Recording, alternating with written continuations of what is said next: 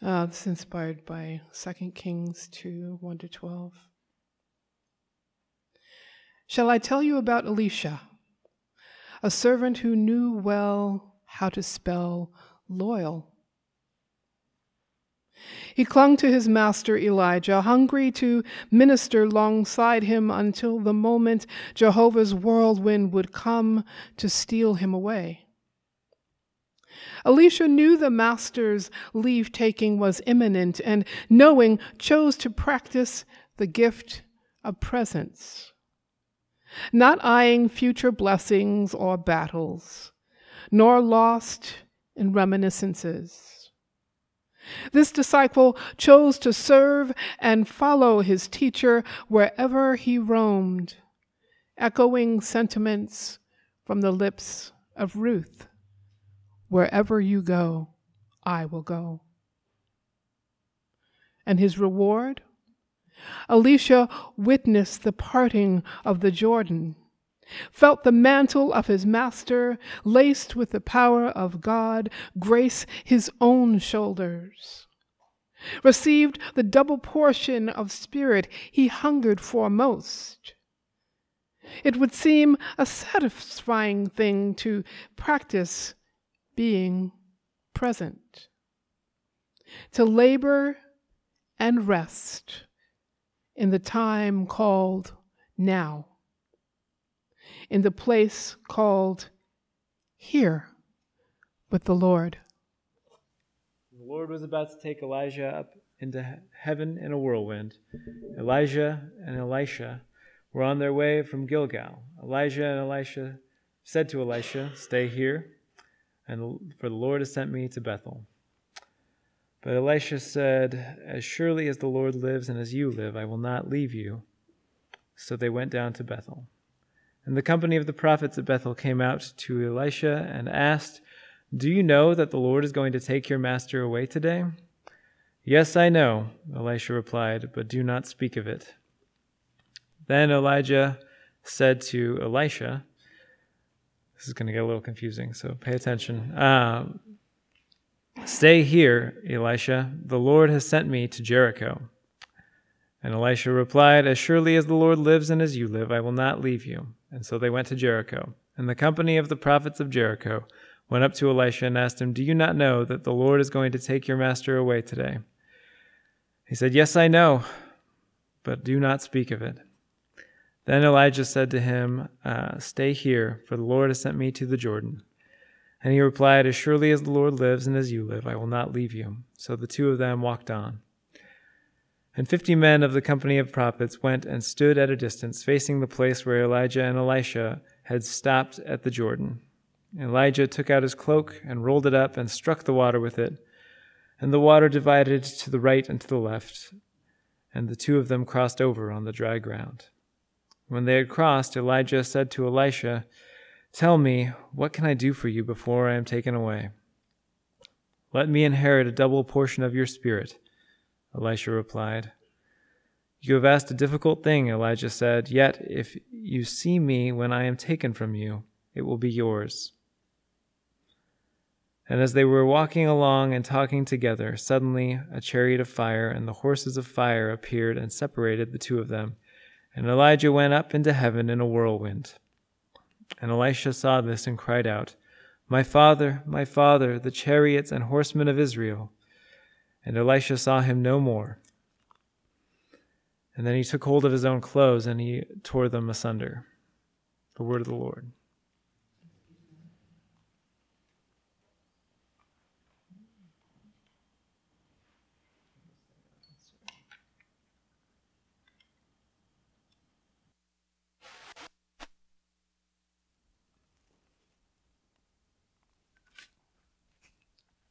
Smooth transitions. That's what we're all about here. Nobody saw anything. There's no one behind that curtain. Oh. Well, this passage is a passage about bereavement. Bereavement is often what we talk about. I talk about it a lot in my job as a hospice chaplain. And it simply means loss or separation. We often use it when it comes to the death of a loved one. But in reality, we are bereaved of all sorts of things. We are bereaved of our past selves or our memories when we think about, how we were when we were in school, or how we were when we were first married. Some of us for who we were in our first relationship versus our current relationship. We are bereaved of sometimes our curiosities or our innocence when we progress in life. And bereavement's a tough thing. It's a tough subject. And really,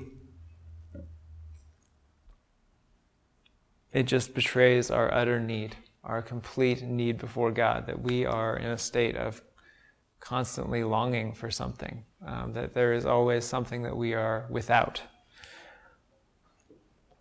And you see that in Elisha's mannerism. You see that he is almost in denial, not wanting to talk about it. I wish there was a more aggressive translation. I couldn't find a single one that translated it, telling the prophets to just shut their mouths or to shut up about it. But there's definitely an edge to his comments and to his reactions here. This is painful, and as Jeff and I were talking about this passage, we thought that it bared some resemblance to the Snickers commercials that are popular now, where when someone is dying of hunger, they become like they use famous comedians or famous people that are just really scary and angry all the time, or just really snarky. And Roseanne Barr is one of the first ones that comes to mind, that she's in them, and that Elijah is longing for something that he knows is going to be taken away from him. And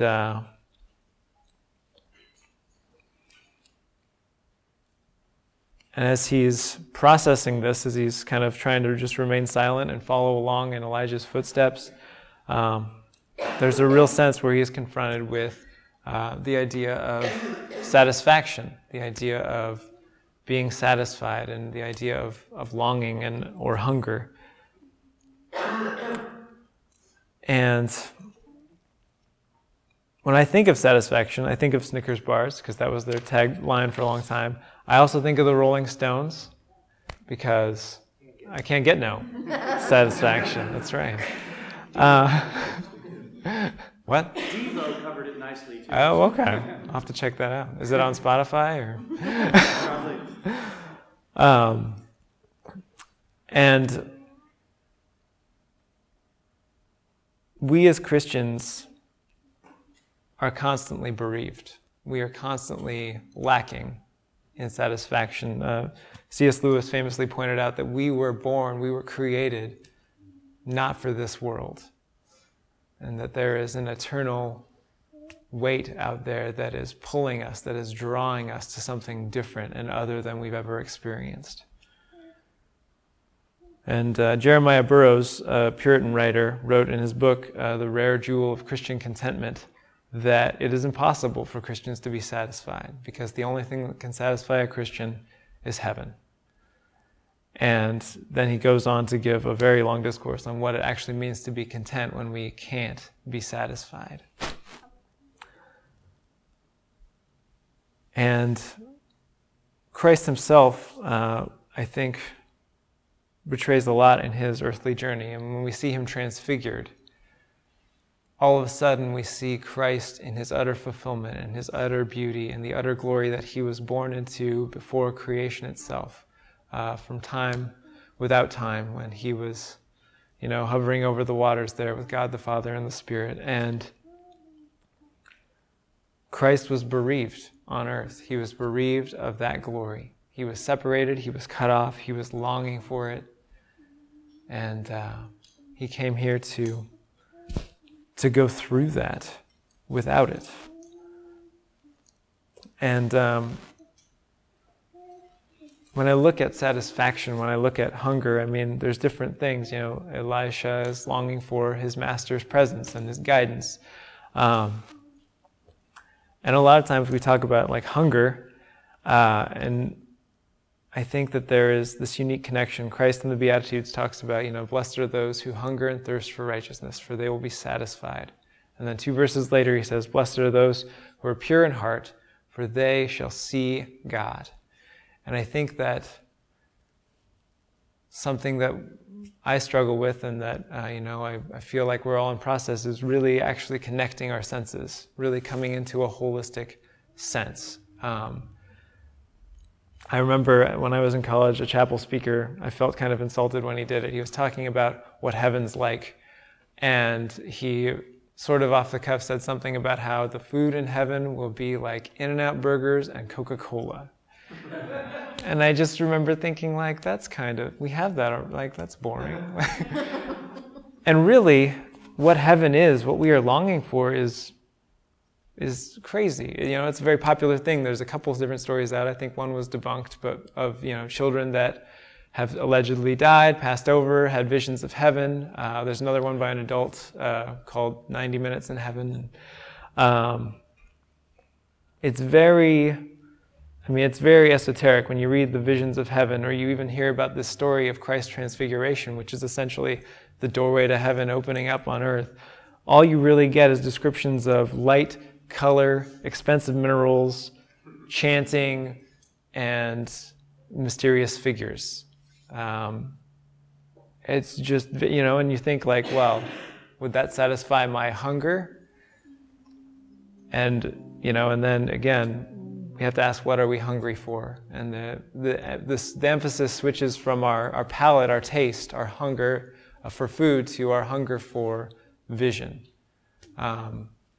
In some ways, we're all from Missouri because we're all show-me people. Missouri's the show-me state, for those of you that didn't catch that. It's their thing, I guess. I don't know. We long for a vision. I think whenever the prophets of God in the Old Testament get weary or tired, God gives them a vision. Elisha here is battle-worn. They've just gone through several battles with kings. And, we talk about how Jeremiah is the weeping prophet. I think more accurately, he'd be the PTSD prophet. And all the prophets had that. All the prophets were shocked and alarmed by the things they had witnessed. Not only that they had seen their fellow Israelites do, but the things that they had seen the Lord do. It was a gruesome time, and people were locked in battle with God. And in the chapter previous to this, you see just people being consumed in fire. And I think that would mess with anybody.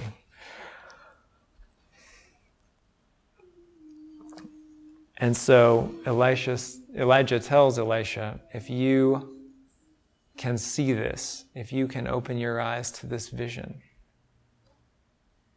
then you will receive the Spirit. And again, there's this sense of longing and satisfaction that we will never fully receive, but this is the source of contentment for Elijah that he is passing on. He's saying, if you can open your eyes to this vision, and you will receive this blessing, and you will be able to be content. You will be able to be functionally bereaved on this earth. And we have several verses that connect us to this seeing, and I just want to share a couple with you guys from 1 John 3, verses 1 through 3. It says, "How great is the love the Father has lavished upon us that we should be called the children of God. And that is what we are. The reason the world does not know us is that it did not know Him. Dear friends, right now we are children of God, and what we will be has not yet been made known. But we know that when Christ appears, we shall be like Him, for we shall see Him as He is. And everyone who has this hope in Him purifies himself, just as Christ is pure."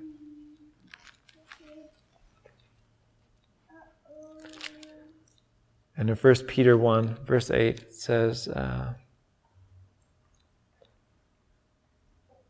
or verse 7 says, "Your faith, which is of greater worth than gold,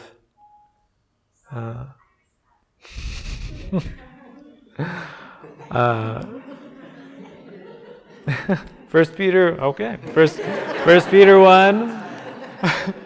1 Peter 1, verses 7 and 8 says, it's talking about trials. Trials have come, so that your faith, of greater worth than gold, which perishes even though refined by fire, may be proven genuine and may result in praise, glory, and honor when Jesus Christ is revealed. Though you have not seen him, you love him. And even though you do not see him now, you believe in him and are filled with an inexpressible and glorious joy. And of course, Paul reminds us in a couple different passages that the way we navigate this world is not by genuine sight, it's by faith. We don't see as we ought to. We see dimly because we aren't where we're going to be satisfied yet. And the Spirit, for Elisha, it's this promise of sustaining strength and grace. It's the spirit of this prophet. And for us too, the Holy Spirit is our seal. It's our promise of this fulfillment. It's the promise of heaven.